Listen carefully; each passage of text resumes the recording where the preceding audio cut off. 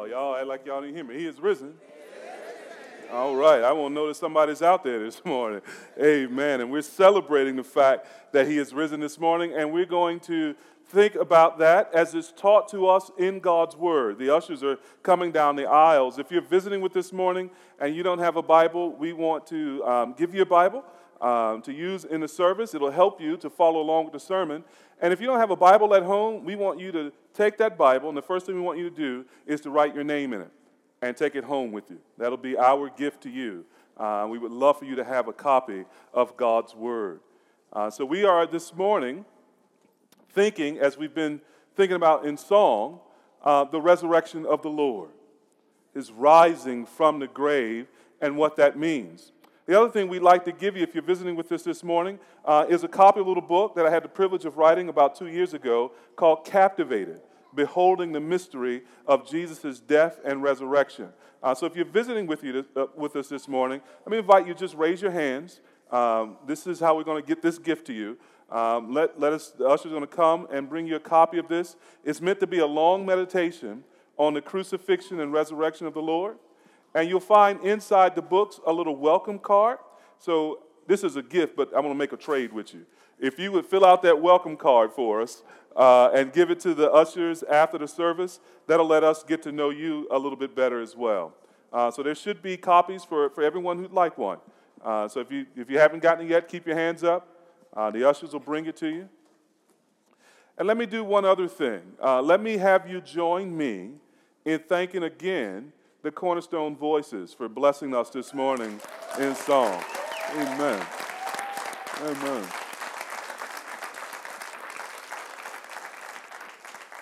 All right, Cornerstone Schools, for those of you who don't know, is a school dedicated to classical Christian education for students here east of the river. They're just a few miles or a mile or two up the road off Minnesota Avenue on Eli. It is a wonderful ministry, a wonderful investment in the lives of our young people. I had the privilege of attending a benefit for the school a couple of weeks ago, my wife and I, which is where we heard these young men sing. And, you know, great minds think alike, or at least when you're married, you share one brain, right? So we leaned over and looked at each other and said, we got to invite these guys to come sing. And so we pray that you're encouraged and blessed by the gifts that the Lord has given them. And I pray you'll check out more, learn more about Cornerstone Schools, and pray for that ministry as the Lord brings them to mind. So everybody have a copy of the book? Okay, enough of that then. Turning your Bibles to Luke chapter 24. Luke chapter 24. If you're new to the Bible, you're the kind of person we love to have in our services, right? Because what we are dedicated to is teaching this book, line by line, paragraph by paragraph, so that we might know this book, and by knowing this book, know the God who spoke this book. And so we very much welcome you. If you are using one of the Bibles that we just provided, one of the blue Bibles, Luke 24 is on what page? 884. And when you hear me say chapter and chapter number, that's the big number on the page. So chapter 24, that's the large number. And we're going to begin in verse 1. That's the small number.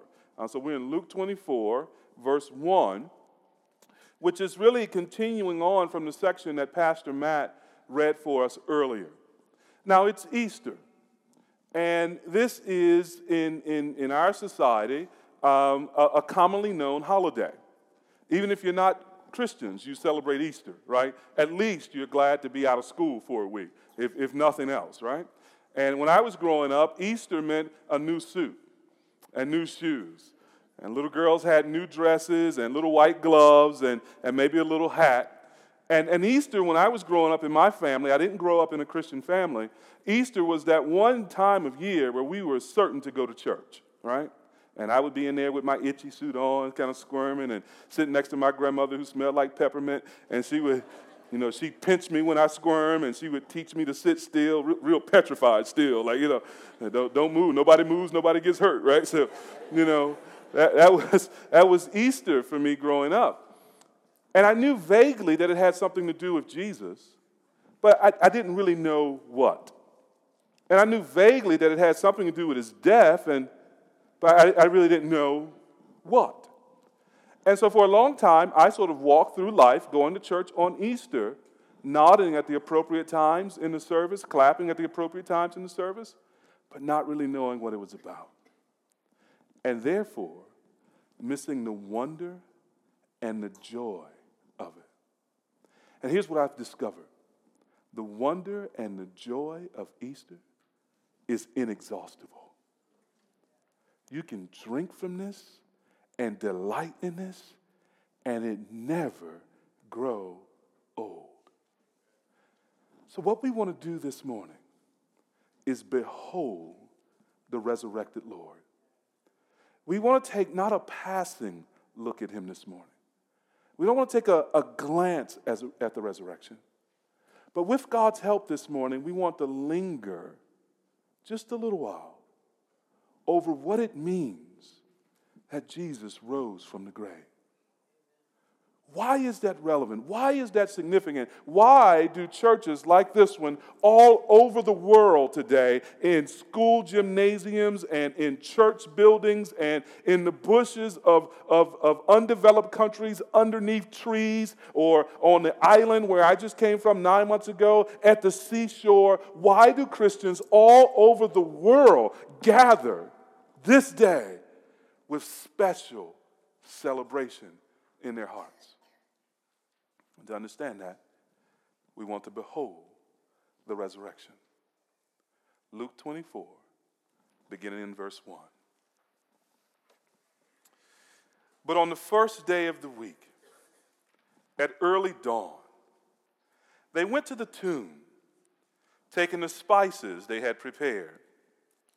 And they found the stone rolled away from the tomb. But when they went in, they did not find the body of the Lord Jesus. While they were perplexed about this, behold, 2 men stood by them in dazzling apparel. And as they were frightened and bowed their faces to the ground, the men said to them, "Why do you seek the living among the dead? He is not here, but has risen. Remember how he told you while he was still in Galilee that the Son of Man must be delivered into the hands of sinful men and be crucified, and on the 3rd day rise." And they remembered his words. And returning from the tomb, they told all these things to the 11 and to all the rest. Now it was Mary Magdalene and Joanna and Mary, the mother of James, and the other women with them who told these things to the apostles. But these words seemed to them an idle tale, and they did not believe them. But Peter rose and ran to the tomb. Stooping and looking in, he saw the linen clothes by themselves. And he went home marveling at what had happened. Let's pray together. Father, we pray indeed that you would grant us something of this marveling at what happened that first Easter morning when the tomb was empty and the clothes were folded, but the Son of God was raised. Grant, O Lord, that we should see in this beauty and truth to stir our souls. Feed us by your word, we pray. In Jesus' name, amen. Let's set the context. Let's try to enter into the story. Verse 1. It's the first day of the week. On the Jewish calendar, it's what we would call Sunday. This is significant because they're going there early in the morning to the tomb, and they're taking spices that they had prepared. Now, the action of chapter 23 happened 3 days earlier. Christ had been crucified and dead for 3 days.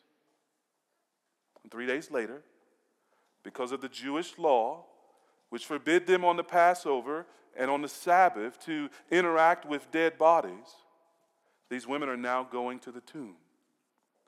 Try to imagine that.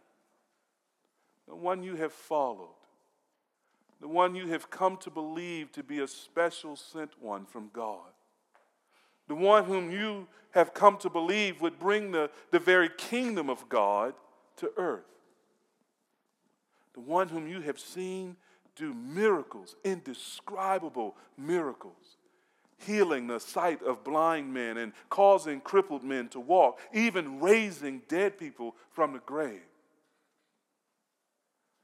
The one your heart has began to trust and to long for. You watched him beaten. You watched him mocked. You watched the entire nation scorn him. You watched the religious leaders reject him. You watched this man who had only done good and had only done love. You watched him treated like a criminal. And some of you were there to the very end. You saw them take out the long, rusty nails.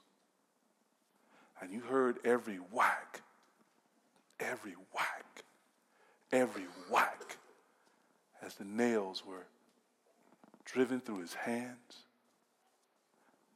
driven through his feet. And you watched them lift him on a pole until he was upright. And you watched him hang there. And the sky at midday went dark. And in that darkness, you could make out the figure on the hill.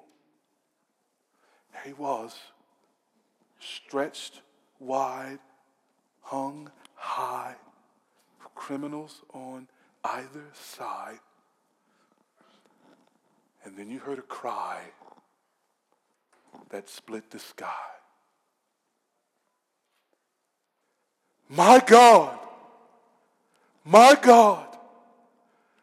why have you forsaken me?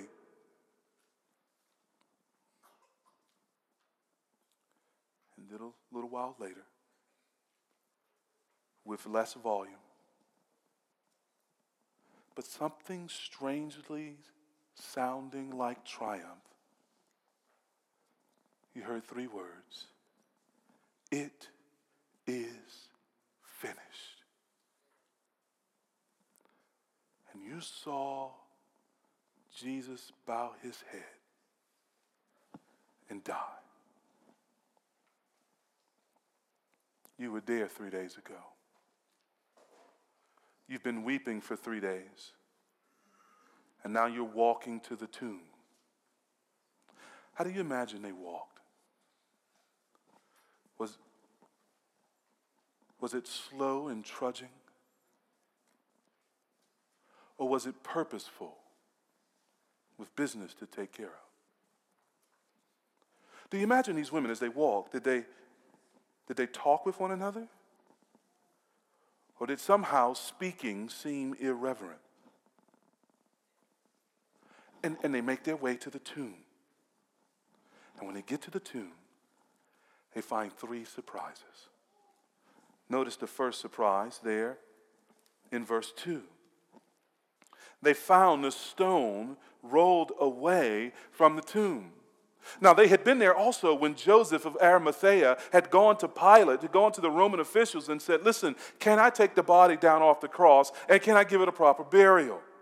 And they had seen Joseph take the body to a brand new tomb, never used before, carved out of the side of the rock. And they'd seen Jesus laid down in that tomb, and they'd seen Joseph, in order to protect the body, roll a large stone, according to Mark 16, over the entrance of that tomb. A stone so large that they wondered as they walked to the tomb, how are we going to move the stone? I'll never forget my father's funeral. It was in 2000. I'd never seen my father in a church before his funeral. And there we sat, and we're going through the ceremony, and I had forgotten a question that my wife had asked me a couple of years before in an effort to encourage me to renew my relationship with my father, who had left the family and was about age 13. She says, how are you going to feel when he dies? Having really not known significant loss at that point, I foolishly said to my wife, I don't think I'll feel anything. I hardly know the man. And sitting there that Sunday, that funeral day, when the casket was closed on my father's body, there was such a finality. There was such an ending. And I was never going to laugh with this man again. I was never going to be angry with this man again. I was never going to hear him call me Tiger again. I was never going to ask him for a couple dollars again and hear him say, boy, I ain't got no money. It was over. And perhaps they went to the tomb expecting that same sort of stone of finality would be laid across the entrance of the tomb, and they wouldn't be able to carry out the preparations of the body that they had come there for. These are good Jewish women, and they're coming there in accord with Jewish law and Jewish custom to prepare the body for a proper burial. And they wondered, who will roll the stone away? And they're surprised. The stone has already been moved. Notice now the second surprise. Verse 3. And when they went in, they did not find the body of the Lord Jesus. Can you imagine that? You're kind of glad the stone is moved, but then you're wondering who moved the stone? Why did they move the stone? And then you go in and you're kind of half halting, and you're maybe early. It's very early in the morning. It's still dawn. The sun is not at its peak yet. And maybe the light's not good in the cave. And you're sort of searching with squinted eye to find the body. And you go into the tomb. Can you imagine the surprise? The one you've loved and followed, who you witnessed killed, his body is no longer there. And before they can process that surprise, notice the third surprise. You see it there in verse 4? While they were perplexed about this, behold, two men stood by them in dazzling apparel.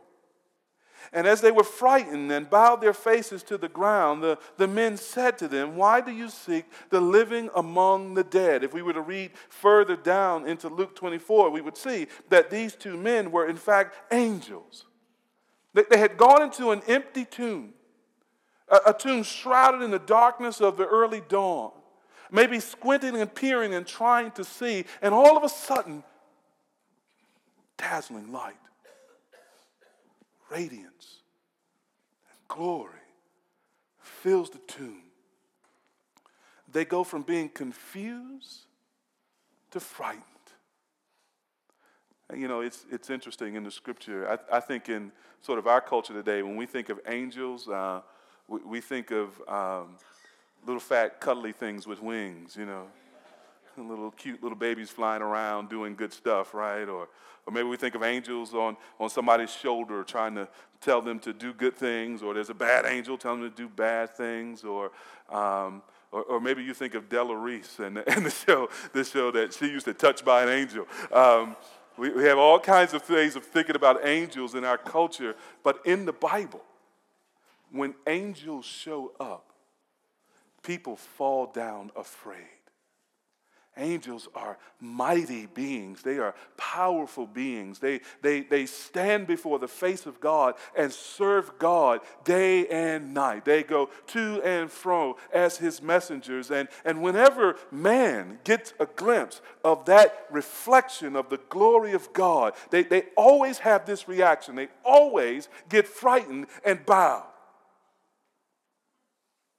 There's something about the holiness that angels have, is a reflection of the holiness of God that makes weak creatures, sinful creatures like us, rightly bow.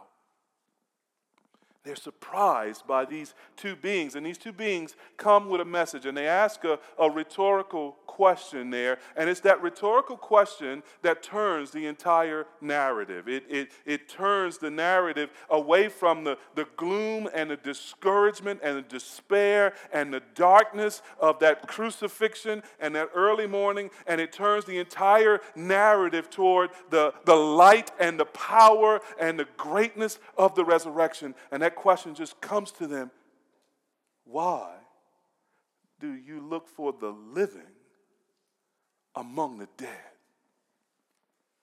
It's a marvelous question. Why do you look for the living among the dead? To find life, you got to go to the right place. You don't find life in a graveyard. You don't find living beings in cemeteries, in tombs. These women went there expecting that Jesus was dead, and the angel's message is a kind of confrontation, and it's meant to awaken them, and it's meant to open their eyes that something marvelous has happened, and what they expected is not actually the case. Why do you look for the living among the dead? And with that question, we see their entire lives redirected in 4 ways. In 4 ways that the resurrection redirects our lives. Number 1, for those of you taking notes, it redirects our life from death to life. It redirects us from death to life. Look there again in the beginning of verse 6. The angel continues to speak. He says, why do you look for the living among the dead? Verse 6, he is not here, but has risen. What a simple sentence. He is not here, but has risen. It's the kind of sentence you might find in a child's little book when they're a primer, when they're learning to read. Simple subject, he. Simple verb, is not here.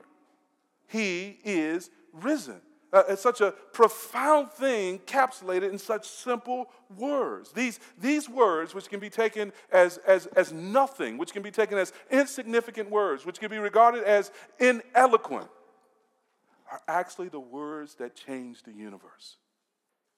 The words that change all of reality. And the words that redirect the lives of these women and Christians for 2,000 years now. He is risen. What does that mean? Well, he was dead, but now he's alive again. Well, what does that mean? It means death does not win. It means death does not claim the victory. Death does not have the last word. And this is why the Apostle Paul cries out in 1 Corinthians chapter 15, "Oh, death, where is your sting? Oh, death, where is your victory?" Death can't sting us. Death can't harm us. Death can't claim us and finally win the victory over us, because Christ in his death has put death to death itself. I love the way the writer in Hebrews puts it. Right in Hebrews says, he came to free them who all their lives have been held captive by their fear of death. There's nothing that quite strikes us with fear like the prospect of death, is there? We all push back against death. We know that it's unnatural. We know instinctively that we were meant to live, and that's why we resist death. That's why we go to the doctors when we're really sick. That's why we are always looking for ways to extend our lives, because death is not natural. Death is the curse that God pronounced upon the world because of sin. In Genesis chapter 2 and chapter 3, God tells our first parents, Adam and Eve, that if you disobey me by eating this fruit that I told you not to eat, then you will surely die. That's the consequence that's come upon the world for disobeying God, and this strange, unrelenting, merciless thing called death, with its gnarled fingers and dark way of touching our lives, strikes fear in us all. But it does not win. Christ is risen. He rose from the grave. And the curse that he had pronounced upon the world for sin, he has now finally absolved the world of. He has now finally cured the world of. The curse that spread throughout all of humanity has now been overcome by that one death, the death of the Lord Jesus Christ, and been overcome by that one resurrection, the resurrection of the Lord Jesus Christ. And all those who trust in him will be raised together with him to live forever with him. We are turned, beloved, from our fear and occupation with death to this new resurrected life. It's an amazing thing, my Christian friend, that Paul says in Ephesians, that the same power which raised Jesus from the dead is at work in you who believe. Christian, you believe that? The same power which raised Jesus from the dead, that resurrection power, that same power is at work in you who believe. And he says this in Ephesians chapter 2, that we have been raised together with him and we are seated together with him in the heavenly places. We are seated together, Colossians 3, at the right hand of God in Christ. We are turned now from death to life. Death no longer has a claim upon us. Only life does. Only life does. And we will go from life to life if we are in the Lord Jesus Christ. The resurrection turns us from death to life, but you see there in the rest of verse 6 and verse 7, it also turns us from the law to the gospel. It turns us from the law to the gospel. Now you remember, they were going to the tomb to prepare the body. They were going there in obedience to God's law in the Old Testament, the Mosaic covenant. As faithful Jews, they had come to understand that they were related to God through a covenant. And in that covenant, in that relationship, that sort of binding relationship, that's all a covenant means, in that binding relationship, God had required things of them that they were to obey. And here, there are laws here with regard to how to bury another Jewish person. So they're going there on preparation day to obey the law. But now notice, verse 6 and 7. He says, remember how he, that is Jesus, told you while he was still in Galilee that the Son of Man must be delivered into the hands of sinful men and be crucified, and on the third day rise.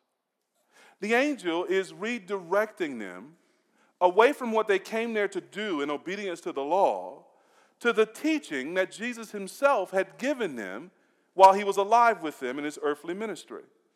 He says there that little word, remember, that's an important word. As Christians, we ought always remember the gospel of our Lord. We leak, don't we? You know, we go into Monday morning, we go into Tuesday. By the time Thursday afternoon, we've been sort of punched full of holes, just making it through this world, and the gospel kind of seeks out. This act of remembrance feeds our faith and strengthens us in the Lord. And so the angel says, now remember what he taught you. Recall, bring back to mind what he taught you when he was with you in Galilee. Verse 7, that the Son of Man, that's a title that goes all the way back to one of the prophets in the Old Testament, to Daniel, in Daniel chapter 7, where the prophet Daniel has a vision of one whom he describes as like the Son of Man going to the Ancient of Days, which is a description of God the Father. And it goes to the Ancient of Days, and this one, the Son of Man, receives something that no other man could receive from God. He receives glory and honor and majesty and dominion, and the nations become his. This title, Son of Man, was Jesus' favorite way of referring to himself. He used it like the pronoun I. And so when he used this title of himself, he was pointing them all the way back to the prophet Daniel and pointing them all the way back to what Daniel taught about the Son of Man, that he was in fact the Messiah, the Savior, and he was in fact sharing with God glory and honor and majesty and ownership of all the peoples of the earth. He says, remember what the Son of Man taught you. Notice what he taught. that he must be delivered into the hands of sinful men and be crucified, and on the third day rise. Beloved, if you're here this morning and you're new to a Christian service or new to the Bible or new to a gathering like this, again, we love that you're here. We can't think of any place we would rather you to be, and we love that you come with all of that newness, right? And one of the things we want, the main thing we want you to understand, if you get nothing else out of your time with us this morning, we want you to comprehend this message. This is what we call the gospel. That little word, gospel, simply means good news. And the good news is this, that Jesus Christ came into the world, born of a virgin, and he was fully human just as we are. And that's important because he's going to have to do some things in his humanity that we failed to do. So he comes into the world fully human and fully God. And fully human, he obeys everything that God requires of man perfectly. The Bible says he was without sin. And that's different from you and me because we are with sin. All of us. We are constantly with sin. All of us. But Jesus wasn't. He was without sin. And the reason he was without sin is there are two reasons. Number one was so that he would obey God in our place. That he would offer to God the obedience that we were meant to give to God, but that we failed to give to God because we disobeyed God. And number two, he comes in human flesh and he obeys God so that he might also give his life as a ransom for our lives. That he might pay the price, the penalty that we owe because of our sin. He's taking our place in both our obedience and in our judgment. That's what's happening on the cross. He is being judged for sins. He's been judged for our sins. All that we did wrong was counted toward him. And all that he did right is counted toward us if we believe in him. This is why it's good news. You see, we go from being sinners who should be judged by God and judged forever by God to being like Jesus, having his righteousness as if we had obeyed God and served God the way the Son of God did. And he gets all of our sin and we get all of his righteousness. And we are reconciled to God. We are put at peace with God. When we were once sinners, going our own way and not thinking about God and rebelling against God and deserving his wrath, now if we turn from our sins and put our faith in Christ, we are brought to be at one with him. And peace is made between a holy God and sinful men. And not only that, we are adopted into the family of God. We go from being spiritual orphans to being children of God through faith in the Lord Jesus Christ. And not only that, we're given an inheritance in his family. The very kingdom of God, which shall never fade away. A kingdom wherein there is no more sin, no more death, no more dying, no more early morning trips to the tomb, no more surprises by angels, but a kingdom where we shall see God face to face and be in his presence and know only his joy and have escaped all the corruptions of this world. We have a place in that kingdom as children of God. And not only that, in this gospel, God gives us himself. He gives us the gift of the Holy Spirit who lives in us and who guarantees this reward to which we are going and who keeps us until that day of our final salvation and who is with us to commune with us and to give us power that we might live for Christ. God is with us and God will keep us until we are with God and enjoy him face to face. And the good news is this doesn't cost us one red cent. The good news is, this doesn't require of us to earn anything. The good news is, God gives it freely to all who will believe in Jesus Christ. Oh, we are not trying to obey the law, and we're not trying to please God by our righteous actions. No, God has pleased himself with his Son, and he's accepted his Son's righteous actions, and now he calls all men everywhere to repent of their sins and to believe in Christ and come to him and live. And my friend, this morning, if that's a new message to you, let me tell you something. This new message can make you a new person. This new message brings to the believer a new life. Won't you be tired of your sin? Won't you feel the exhaustion and the frustration and the futility and the brokenness and the pain and the wretchedness and the sorrow and the shame and the evil and the wickedness and the untrustworthiness and the brutality and the corruption and the darkness and the ugliness of sin? Won't you feel it and see it for what it is?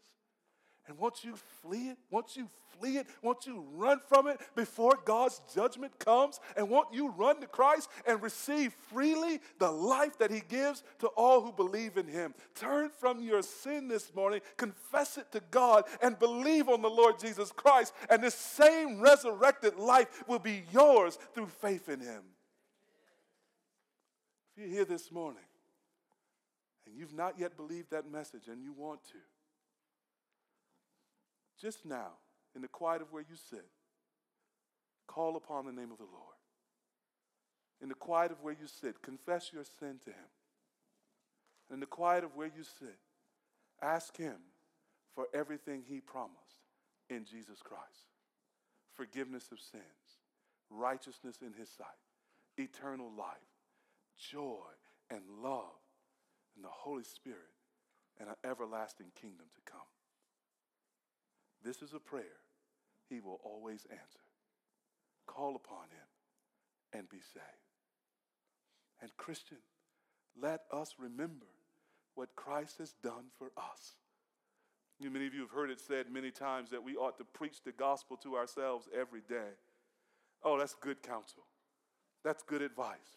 To wake up each morning and not so late that we're busy to get off to work or to get the kids ready and not so distracted that we forget the gospel itself, but to wake up at least early enough to pray for 60 seconds or 120 seconds or 180 seconds, but to wake up early enough to remember the gospel, that Christ was crucified for you. Fill in your name, claim it. That he was buried in your place and he was raised from the grave for your justification. And that all that he did is yours, Christian. What a difference it would make to live every day in light of the gospel. What a difference it makes with our coworkers. They vexing you, working your nerve. 60 seconds in the bathroom.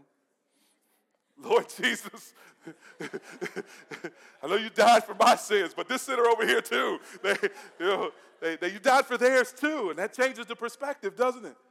And their sins aren't just against you, but against the God who made them, and they need the same salvation that we have needed, right?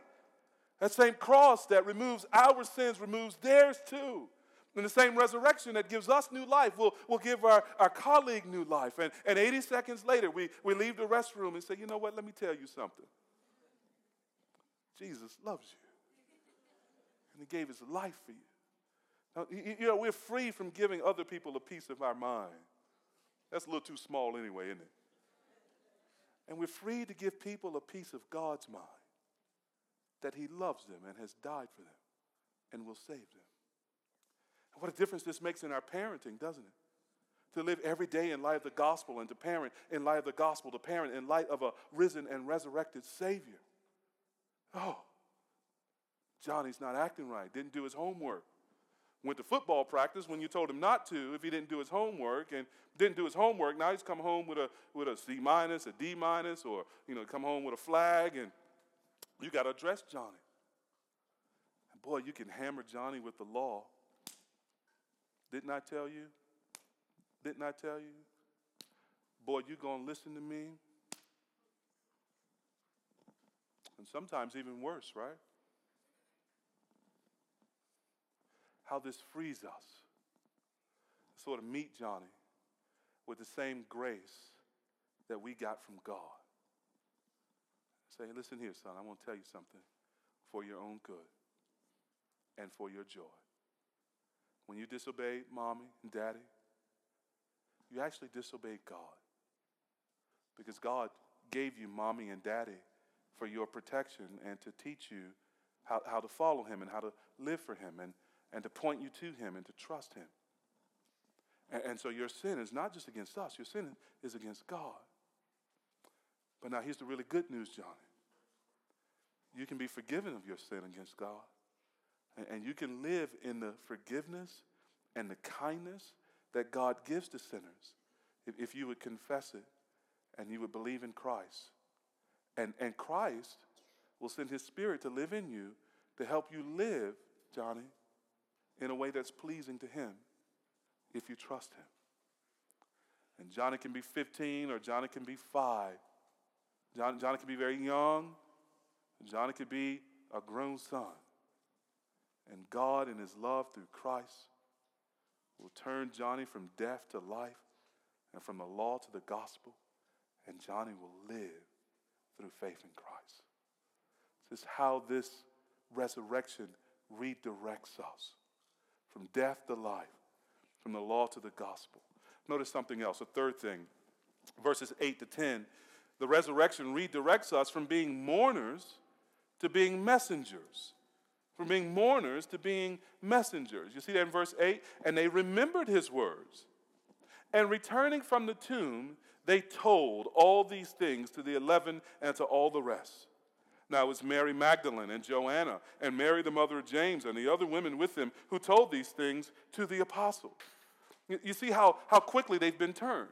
They went there with a slow shuffling of mourners.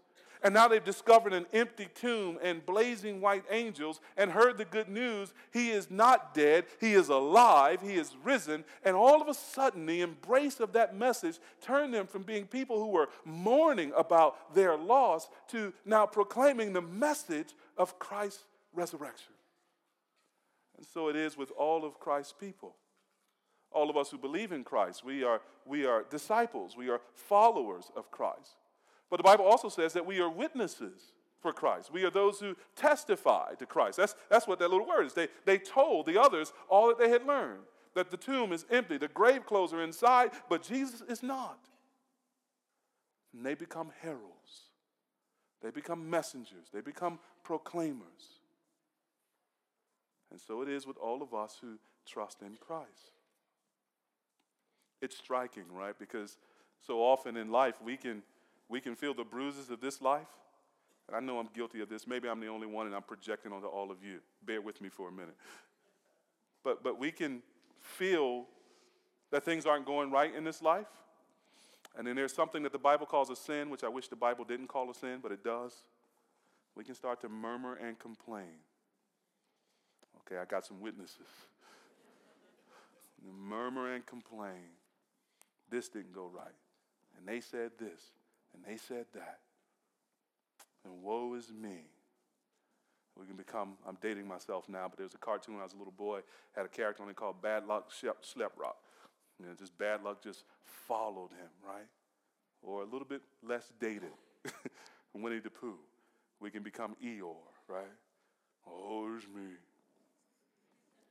We can spend our whole life mourning, even as Christians.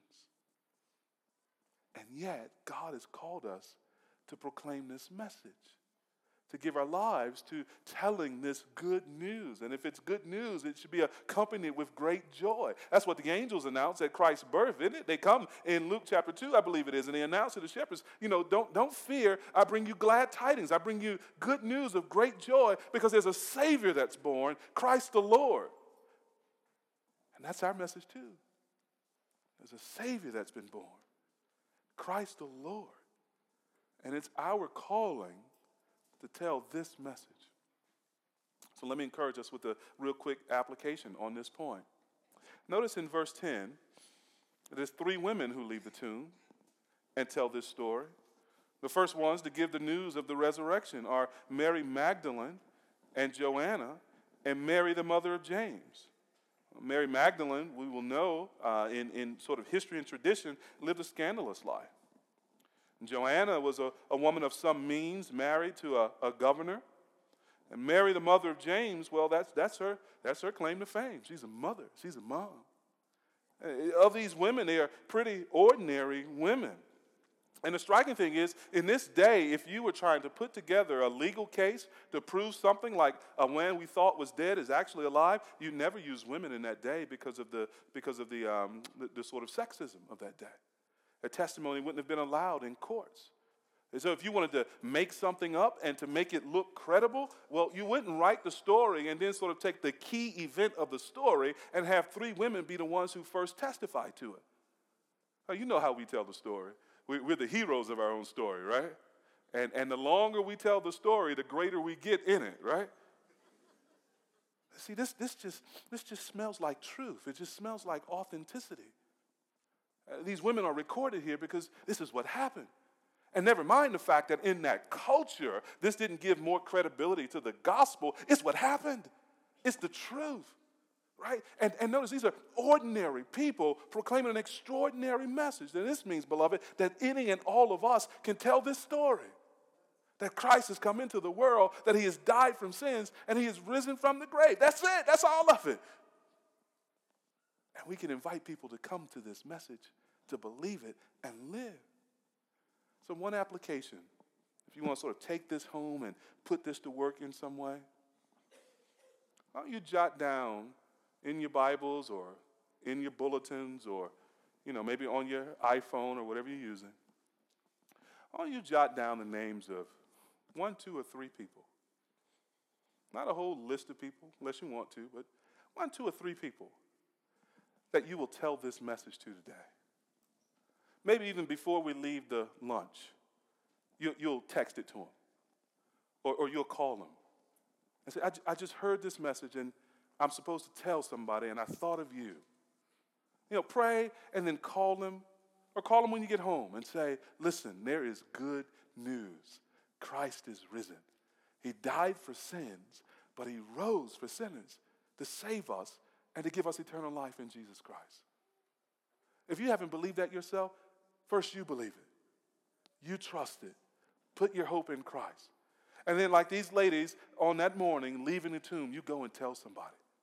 Go tell 1, 2, or 3 people, because if Christ is risen, it turns us away from our mourning and it makes us messengers to the world. This comes to our final point. How the resurrection redirects us. It turns us from death to life. It turns us from the law to the gospel. It turns us from mourners to messengers. Finally, it turns us from sorrowful doubt to joyous faith. And we see that in those last 2 verses there, verses 11 and 12. The ladies come and they tell the apostles all these things. Verse 11, but these words seemed to them an idle tale, and they did not believe them. You see that even among their very own leaders, their religious leaders didn't believe the women's account at first. But verse 12, there's a but. But this man named Peter, who had lived with Jesus for 3 years and was one of Jesus' messengers, Peter rose and ran to the tomb. Stooping and looking in, he saw the linen cloths by themselves. And he went home marveling at what had happened. Now, this is the beginning of Peter's turning from doubt to faith. This is the beginning of his beginning to grasp and to understand what Jesus had taught and what Jesus had done. He didn't understand it all at first.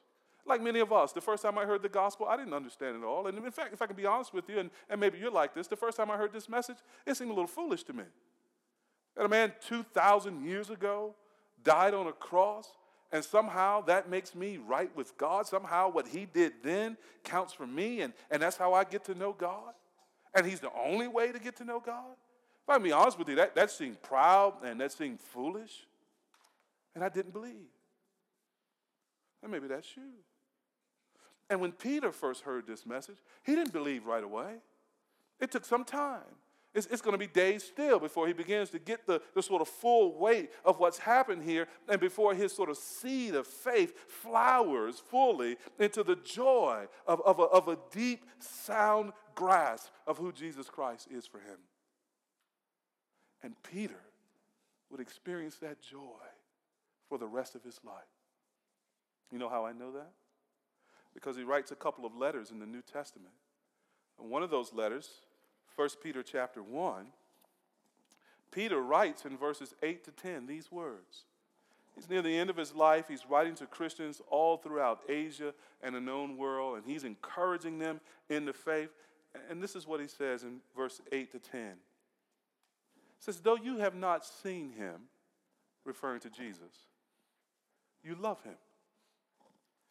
Though you do not now see him, you believe in him, and then notice, and rejoice with joy that is inexpressible and filled with glory, obtaining the outcome of your faith, the salvation of your souls. You see what Peter says there? He says, listen, there's some things you don't know about Jesus. You haven't seen Jesus, but you do love him and you do believe in him. And by that faith, a couple of things are happening. Number one, you're filled with joy, and Peter says, inexpressible and filled with glory. There's a joy that you can't give words to, and it's full of the weightiness of glory and the majesty of glory. And this is not only that, as you believe in the one whom you have not seen, and you love him even though you have not seen him, you are at the same time obtaining your goal, the salvation of your souls. That God is working out in you, not only the salvation that he promised in Christ, but as he works that out in you, he is also giving you a joy that you won't even be able to describe. The resurrection turns us from a sorrowful doubt and a pitiful unbelief to a powerful, glorious, indescribable joy in the Lord Jesus Christ. And can I make this appeal to you this morning, and then we'll pray and we'll be done. Seek your greatest happiness. Run hard after it. Go for it. Seek your joy. But your greatest happiness is going to be found in knowing and loving Jesus Christ. It won't be found in other things. Though they give you some pleasure, though they give you some happiness, though they stir you for a moment. Anybody ever had the experience of being happy for a little while and wondering where that joy went? Anybody ever had the experience of saying, boy, this thing used to give me great delight, but there seems to be diminishing returns now? I don't get as happy with this thing as I used to. But it's not like that with Jesus. To know Jesus and to love Jesus and to see him and to trust him and to follow him is to enter into what feels like the kiddie pool of joy. And as you sort of walk into that pool, you realize the water is rising. And the further you walk, the deeper you go, until you're swallowed and submerged in the very joy of the Lord himself. And you will discover in that joy that you can't give it words. It's inexpressible. And you will discover in that joy that there's a glory, there's a splendor, there's a majesty, there's a weightiness to this joy that's unlike all the other trivial joys of this life. It's unlike all the other trivial pursuits of this life. It's like unlike all the passing fancies and the fleeting joys that you have ever tasted. This joy gets richer and deeper and fuller and wider and stronger and more mature. The more you wade into it, the greater this joy gets. Seek your own joy. Seek your greatest joy. Don't settle for weaker joys. Seek the Lord Jesus Christ. Seek the Lord Jesus Christ. And this is why we exist as a church, to help people find joy, to find it in the joy of the Lord. And we want that to be your joy this morning. If you have questions about any of this, talk with any of the pastors. Pastor Matt here. Where's Pastor Jeremy? Pastor Jeremy somewhere. He's up front. Talk with me. Talk with any of the members of the church. We would love to answer your questions, encourage you, serve you anywhere, serve you in any way we can. Minister Wyeth over here. Minister Jahil there with the snapback on. So whether you want a suit or a snapback. You know, whether you want Florsheims or Timbs, you know, You want church hats or hoodies? It's all welcome here. It's all welcome here. But what we most ought to want is the joy of the Lord. Let's pray together.